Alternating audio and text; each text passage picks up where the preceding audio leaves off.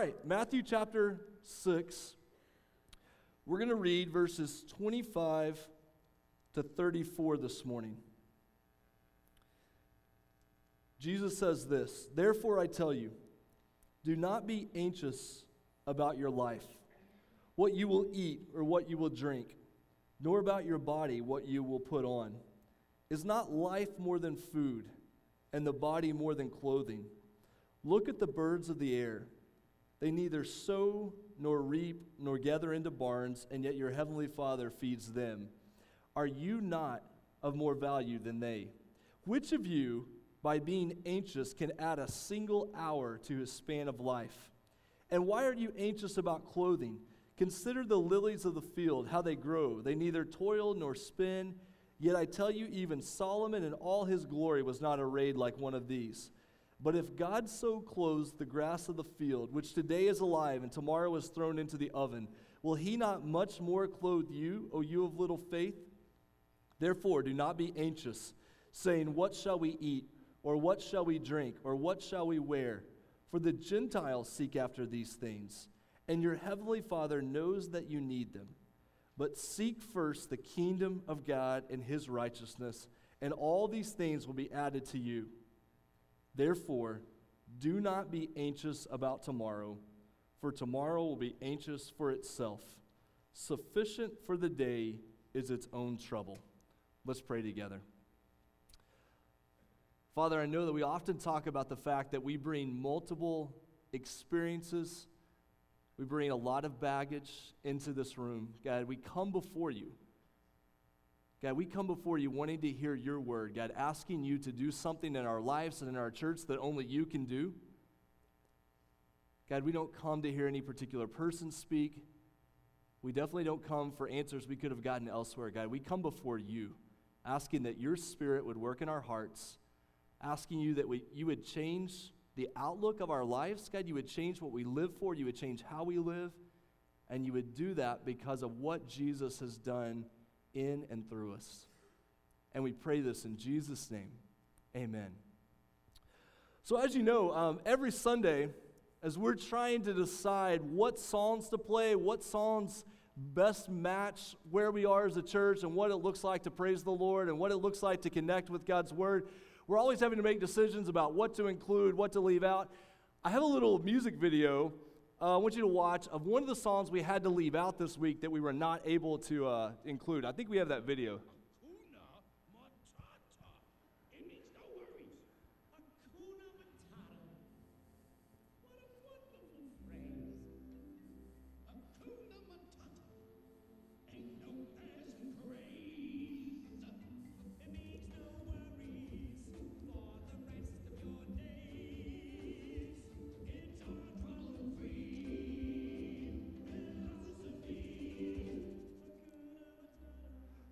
Okay, well, so that song is not normally in our selection of worship songs for what it looks like to gather before the Lord together, but you do have in your Bible Matthew chapter 6, verse 25, where Jesus says, "I tell you, do not be anxious about your life, what you will eat or what you will drink, nor about your body, what you will put on. Is not life more than food and the body more than clothing?" Jesus says right there, don't be anxious. Don't be worried. Is that just Hakuna Matata? Is this just Bob Newhart yelling, "Stop it," at all of his therapy patients in that old Mad TV skit? What's going on here? What does Jesus mean when he says, do not be anxious? When he says, do not be worried? What does that look like in everyday life? So a couple of weeks ago, I sent this exact text message to a group of friends. Here's what the text said. "I've really been struggling with anxiety issues the past couple of weeks, and it's been really bad the past few days. Pray that I'll have wisdom and courage to trust the Lord and know how to navigate this. Not the first time, but seems pretty bad right now. Thanks for your care and support." Many of you over the last couple of days have sent me emails of your own battles with anxiety and worry. We come into a room like this with all kinds of things that cause us anxiety, and worry. Charles Spurgeon, who was on anybody's list of top 10 preachers of all time, Charles Spurgeon, when he was 22 years old, was preaching to crowds of around 7,000 people on a weekly basis. And when he was 22 years old in 1856, he was in a crowded auditorium preaching to a crowd that was approaching 7,000 people by most estimates. Someone in the crowd yelled fire, and it caused a panic, and as people ran out, multiple people died in the chaos as they were leaving. And Spurgeon talked about from then on, every time he stood to preach, he faced this anxiety and this depression that was always around him. In fact, one of his most famous writings had to do with how do you handle depression and anxiety and worry when it comes in life. And Spurgeon mentioned that usually either we're born with a tendency toward anxiety or worry, or there's some type of circumstance that comes in and it causes this deep anxiety and worry in our life. It's such a complicated topic because it's different for everybody. There's different spectrums. Some people it just comes and goes. Some people feel like they live under this dark cloud every single day. For some people it feels like I was just born this way. For others you had something really hard in life that triggered it or prompted it. What does it look like? Most importantly, what does Jesus say here in the Sermon on the Mount about this? Let's look back at verse 25 and start to kind of piece this together. How do we approach this idea of worry, anxiety? Verse 25, Jesus starts out with, "Therefore, I tell you, do not be anxious." Now, I realize this is a very preachery thing to do, to stop after the first phrase, but I want you to make sure that you connect with this from the beginning. When Jesus is saying, "Therefore, I tell you," he's carrying on what he's already been talking about. He's already been talking about the way that the need to be seen publicly or the need to be appreciated, to be applauded, also this desire to lay up security and wealth here on earth, all of those things can prompt anxiety because we wonder, are those people still going to like me? Or we wonder, am I going to have enough money to be able to make it through the next month? All of these things come in and they cause anxiety. And so Jesus says, what I'm saying now connects to what I've been saying before. I know you were struggling with those things before, but don't miss the way that all of that plays into this issue of worry, because there's a key word up there. It's the word anxious. What does it mean when Jesus says, "Therefore do not be anxious, therefore do not be worried"? That term, and this is important to pick up on, that term is a general word for being concerned about something or having care for something. It's not wrong to be concerned about certain things in life or to have care for certain things in life. That is a purposely general term that sometimes has a very good meaning. So in 1 Corinthians 7:33, it's good for a husband to be concerned about his wife, to have care for his wife. Chapter 12, the church is supposed to care for one another. Philippians 2, Timothy showed care for the people who lived at Philippi. The opposite of anxiety is not apathy. Jesus is not saying Hakuna Matata, just live like everything is okay. There is a time and a place to have concern. Things matter. The opposite of anxiety is not living as if nothing matters. The danger that comes is when we live as if the things that don't matter as much are most important. The danger comes when we worry about the wrong things to the wrong degree for the wrong reasons. We're going to have problems in life. We're going to need to make plans, but the danger comes when those things begin to overtake us. When you go back here to verse 25, actually, stay on that slide just for a second. So what is Jesus talking about? He's talking about worrying about the wrong things to the wrong degree for the wrong reasons. We should ask, how do I know when that's happening in my life? How do I know when I've gone from just, hey, I should really be concerned about this situation to, you know what, this is getting dangerous. This is edging towards sin and not trusting in God. How do I know when that's happening? One way we know that's happening is when something begins to dominate our thinking. Worry has this ability to drive everything else out of your life, and all you think about is what you're worrying about. It dominates your thinking, it dominates your life constantly, and it's all that I think about, it's all I give myself to. It also steals our joy and energy. So the ancient writers, not Christian writers, but just ancient writers in general, when they would talk about anxiety, they would say that anxiety caused old age and sleeplessness. So if you deal with worry, you're going to grow old fast and you're not going to sleep. And isn't this the frustration of worry? I'm exhausted, but I can't sleep. I'm exhausted because I'm so worried about what's going on in life, but I'm so worried that I can't actually get what I really need, which is sleep. It steals this joy and this energy, especially if you deal with depression. You know what it feels like for all the joy to be sapped out of life. It distracts us, and we're going to get to this in the text very quickly, but it distracts us from mission, from what's most important. Worry has a way of saying, don't look at this, which you really need to be focused on. Look over here at something that's not quite as important. It takes our thinking away from what we really need to be focused on. And finally, it affects our relationship with God and with others. When your worry, when your anxiety starts to prevent or get in the way of that faith and that worship toward God, or it starts to drive wedges in your relationship and your family and your friends, that's when you know, hey, I've got to do something. I've got to understand this. What is Jesus saying specifically in verse 25? Go back there. He says, do not be anxious about your life, what you will eat or what you will drink, nor about your body, what you will put on. Is not life more than food, and the body more than clothing? What Jesus is doing here is he's saying it's possible to be consumed with the outward things of life. I'm so consumed with worry about the circumstances of my life, what I would eat or what I would wear, that I miss what is most important. So I worry about things that are only marginally important, and I don't worry about what really matters, my relationship with God. Sometimes when you're dealing with depression or when you're dealing with anxiety, it's the most basic things in life that trip you up. It's, what do I wear today?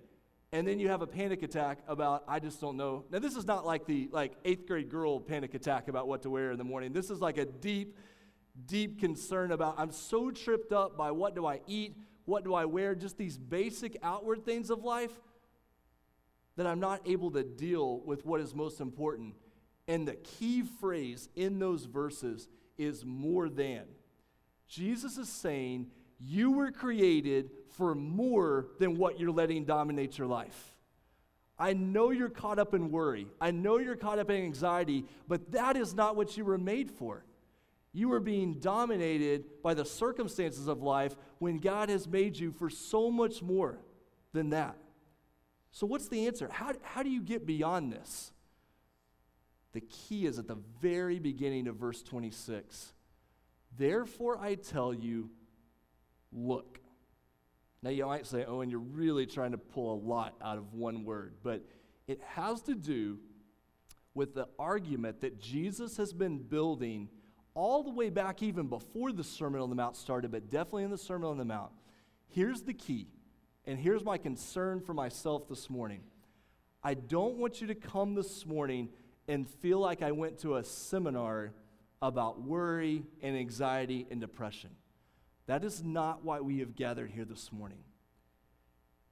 Every one of us, whether you deal with anxiety or where you deal with apathy and a careless pursuit to life, every one of us, our greatest need and our greatest hope is looking to Jesus.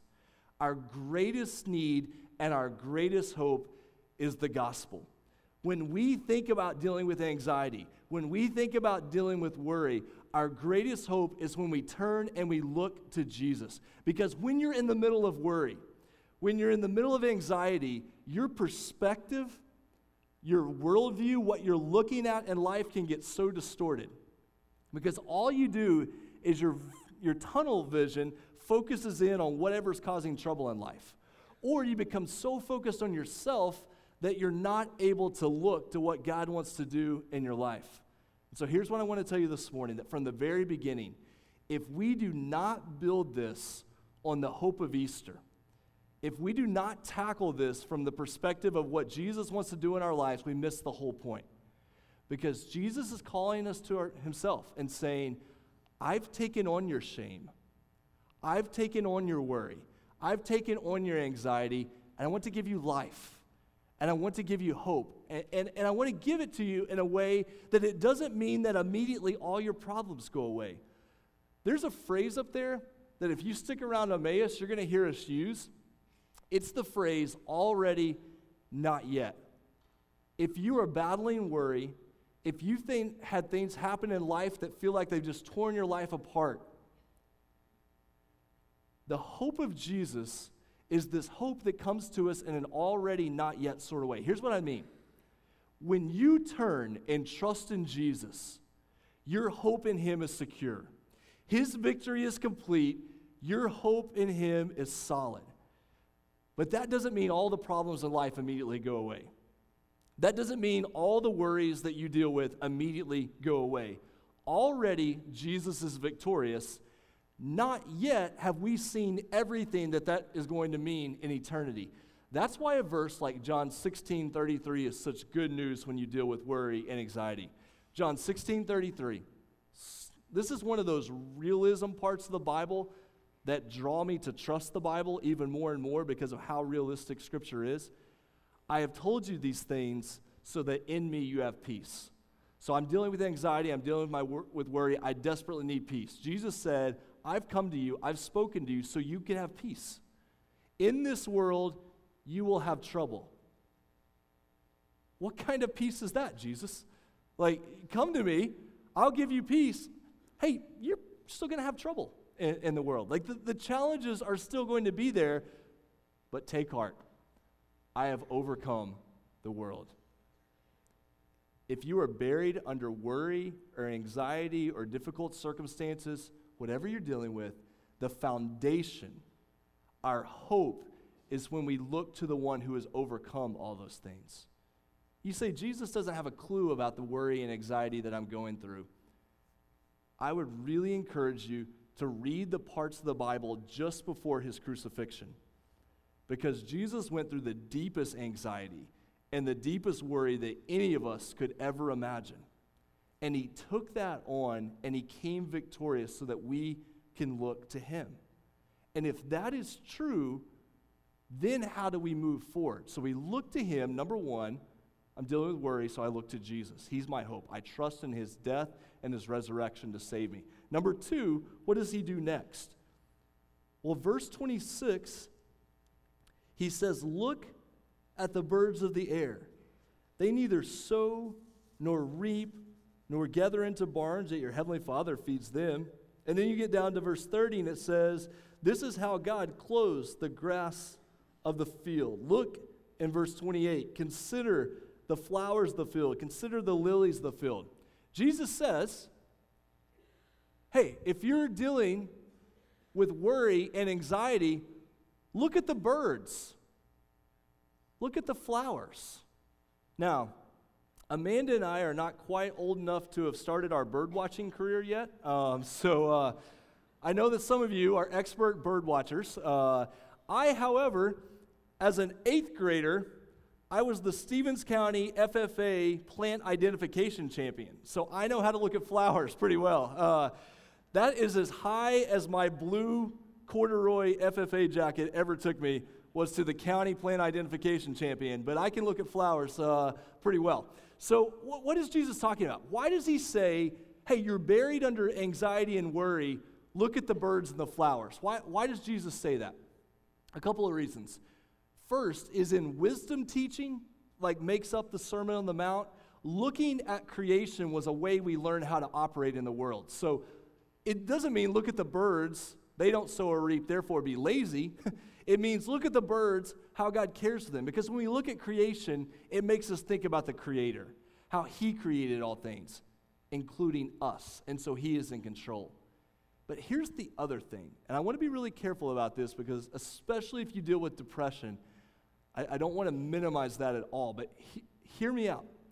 One of the reasons that Jesus says to look at the birds and the flowers when you're dealing with anxiety and worry is because worry has a way of trapping us, of drawing us in, even to the point of drawing us inside.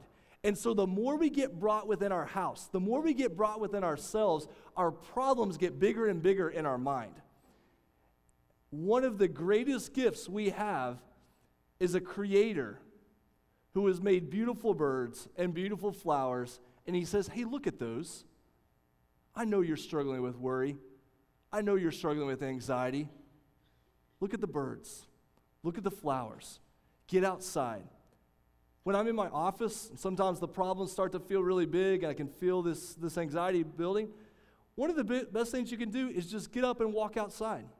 Just remind ourselves that all of life's problems are not confined in my body or in this room or in this house. Just go outside and remember the one who created all things. First Kings chapter 19.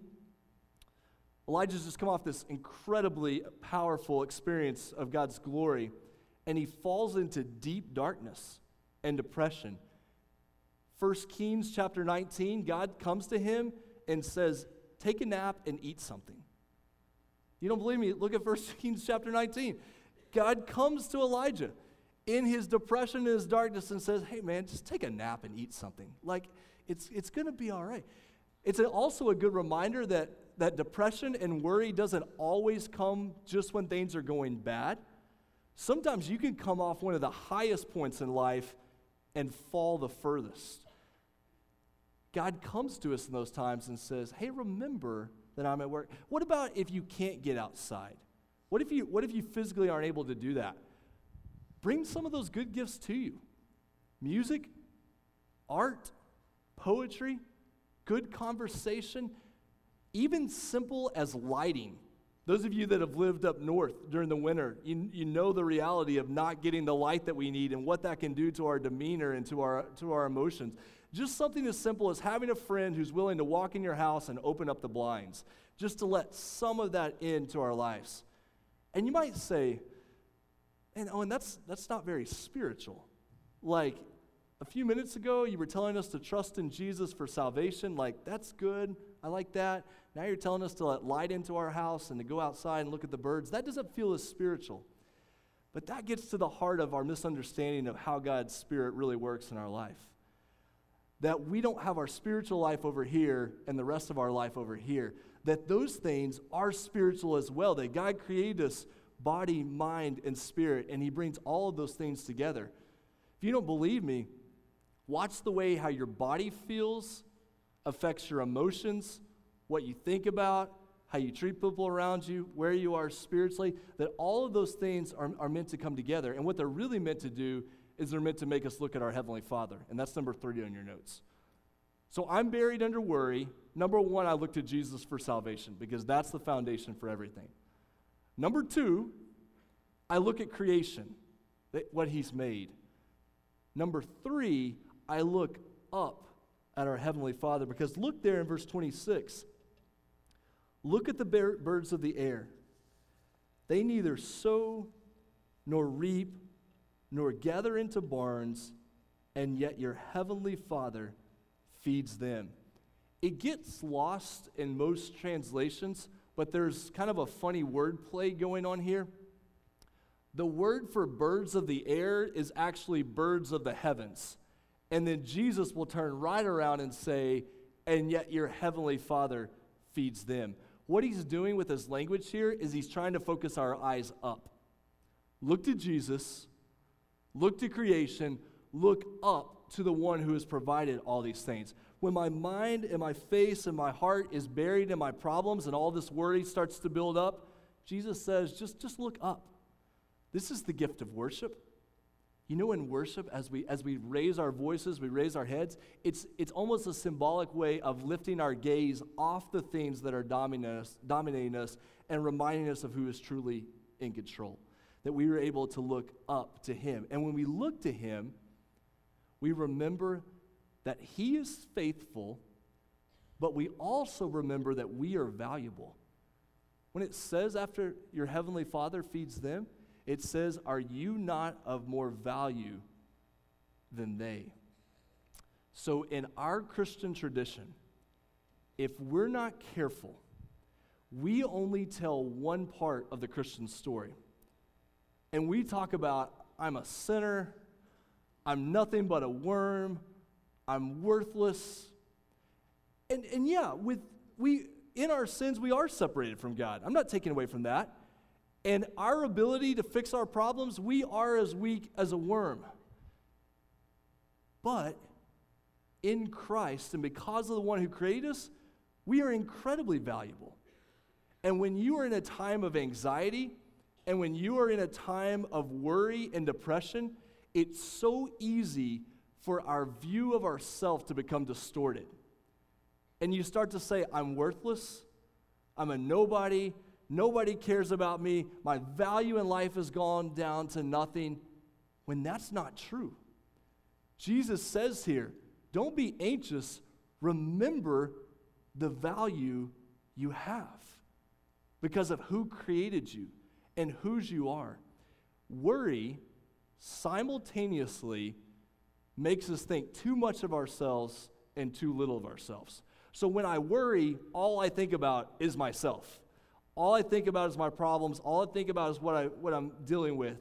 So I think about myself all the time, but I also think about myself as completely worthless. And so it pulls us in both directions. I'm both too important because all I think about is myself, and I'm not important at all because I feel worthless in the time.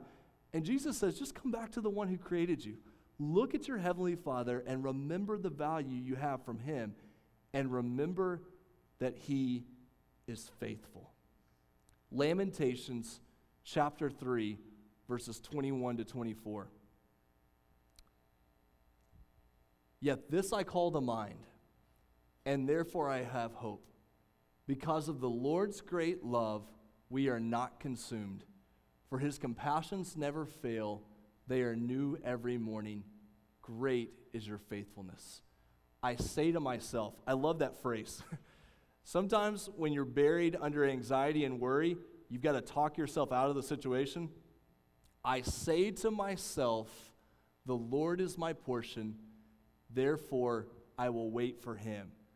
I'm going to speak to myself things that are true about my great God, because I'm not going to be dominated by what's in front of me. I'm going to look up to Him. I'm going to put my faith in Him. So many times in our marriage, for Amanda and me, when we've hit difficult circumstances, and I realize we're not as far down the road as many of you, but one thing we found to be true is when we hit difficult circumstances and worry sets in, and honestly, it's usually with me, but when worry sets in, one thing we do is we always look back and say, yeah, but remember how God was faithful then? And remember what He did in that situation? And remember how He brought us through that situation? And so we're looking back and remember, yeah, He was faithful then. He was faithful then. He'll be faithful now. He'll be faithful tomorrow. A younger believer looks at an older believer in church and says, man, I wish I had the faith that person has, that older believer has. And the older believer looks at the younger believer and says, yeah, I just have more experience with a faithful God. And that's the gift of an intergenerational church. That's why we need each other. Because, Mom, you're not the first one to go through postpartum depression. You're not the first one to deal with kids going off to college. Dads, you're not the first one to deal with identity crisis at work. You're not the first one to wonder if the bills are going to be paid. Students, you're not the first one to deal with dating or self-worth or identity issues. God gives us people who have gone through these things already so that they can speak into our lives and say, I know you're going through a hard time. I know this is difficult, but let me tell you how faithful God is. Let me tell you how He worked in my life. And it may not be the same in yours, but it does not change His character.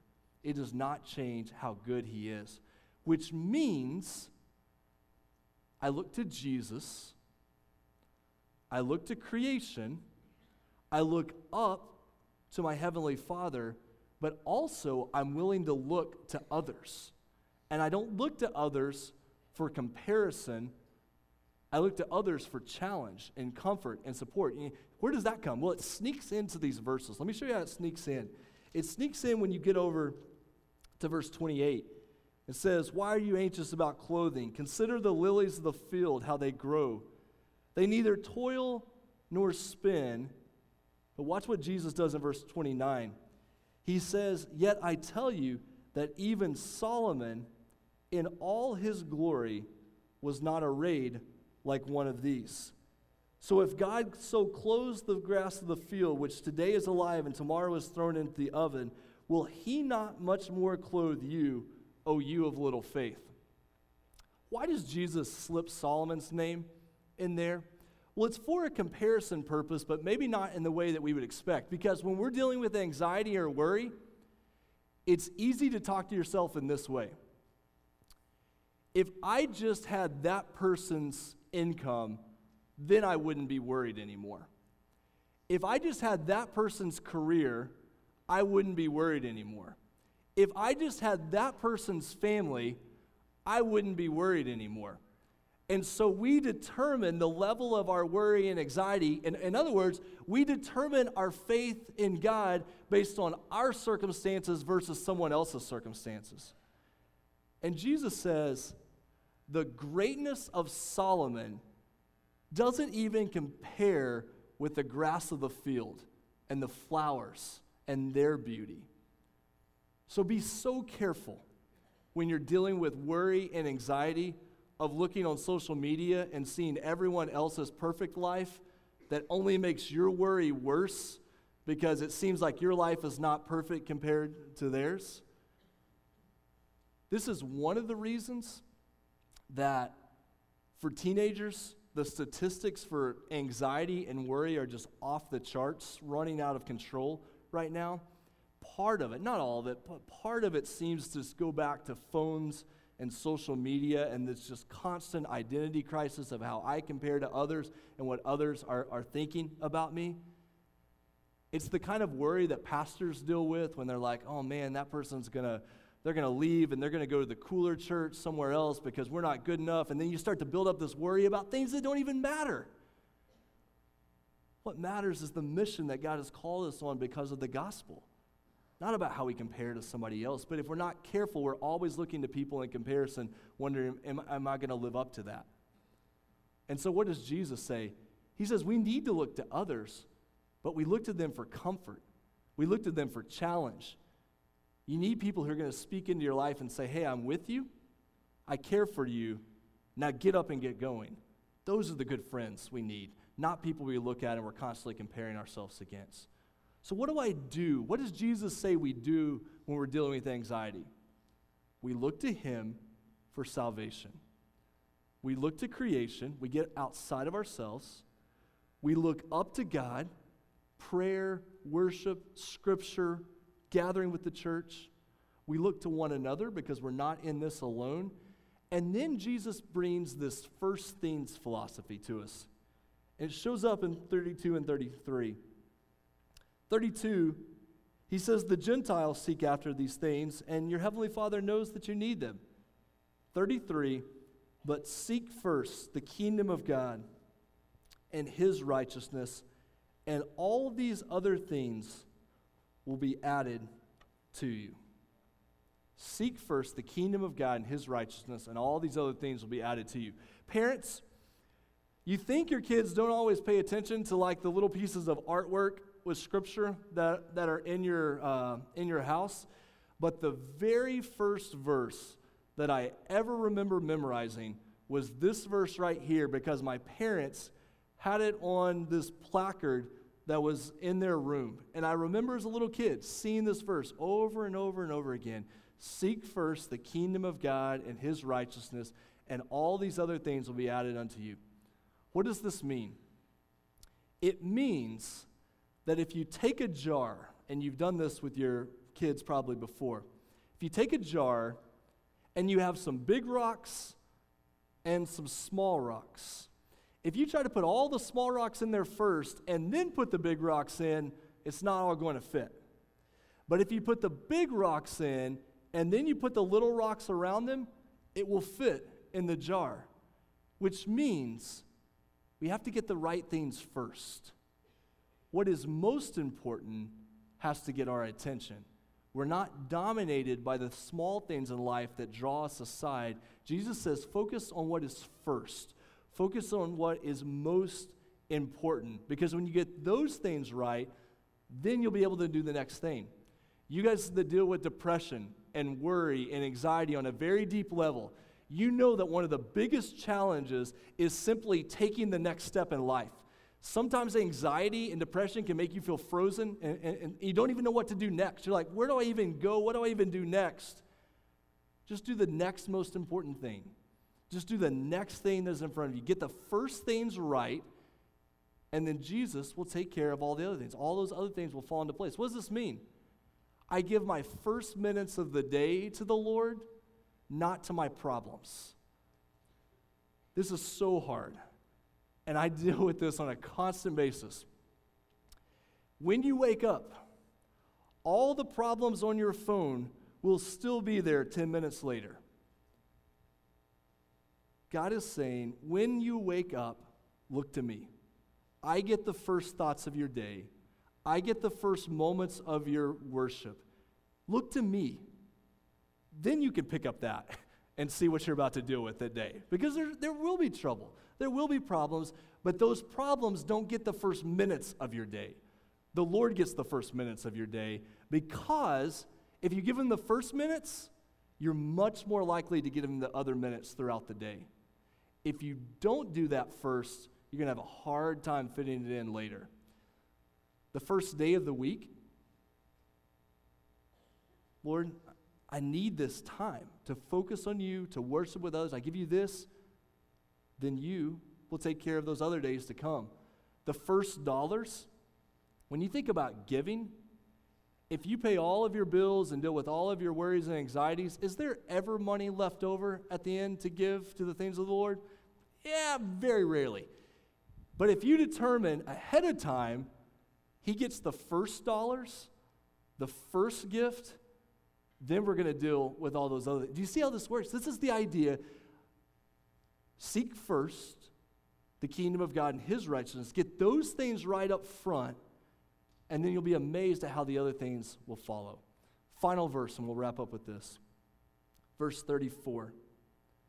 Therefore, do not be anxious about tomorrow, the things to come. For tomorrow will be anxious for itself. Sufficient for the day is its own trouble. Today gets my attention because it's a gift from God right in front of me. Today is the day of salvation. Today is the day that God is telling me, don't harden your heart. Give yourself to me. Trust me. Eternity matters. That gets my attention. Tomorrow doesn't. Tomorrow's going to have plenty of trouble when it comes. We'll let tomorrow worry about itself. So what does get my focus? The present. Right now matters. This very moment, how you respond to God's work in your life. Do I trust him? Do I worship him? That matters. Eternity matters. We're not playing fast and loose and pretending that doesn't matter. That gets my attention. Tomorrow, God's got that. He will take care of that. What do we do next? Well, what we're going to do next is we're going to stand up here in just a moment after I pray, and we're going to sing a song that might be very difficult for you to sing right now. And it's the song, It Is Well With My Soul. Written by someone who was facing incredible anxiety, incredible trouble in life, having lost family members to death, having gone through a terrible tragedy, but saying, it is well with my soul. As you sing this song that you may have sung many times before, ask yourself, do I believe that? Is that true about me? And if it's not, this is the opportunity to seek out someone for prayer. Seek out someone for counsel. During this final song, we pass around our offering plates. You're going to have a chance to give, to put that guest card in there. But more important than that is you may be dealing with anxiety and worry in your life, and you just need to come down here to the front and pray.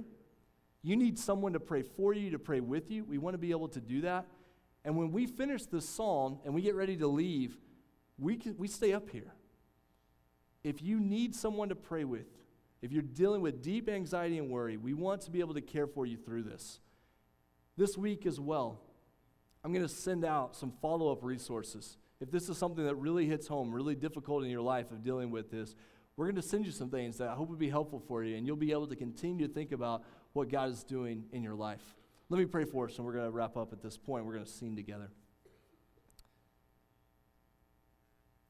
Father, thank you.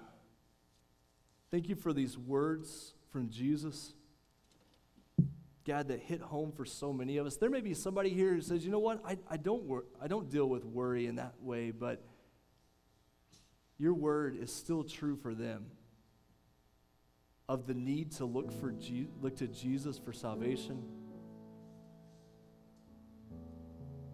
of the need to get outside of ourselves and look at the creation that you've given us. God, that we would look up to you in worship and in praise through prayer and scripture. And God, we would look to one another, remembering that we need one another. Just the ability to share what we're going through.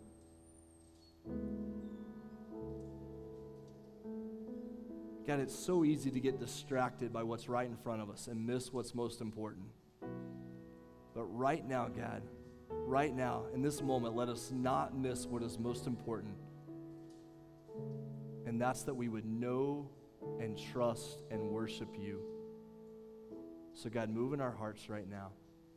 And we pray this in Jesus' name. Amen.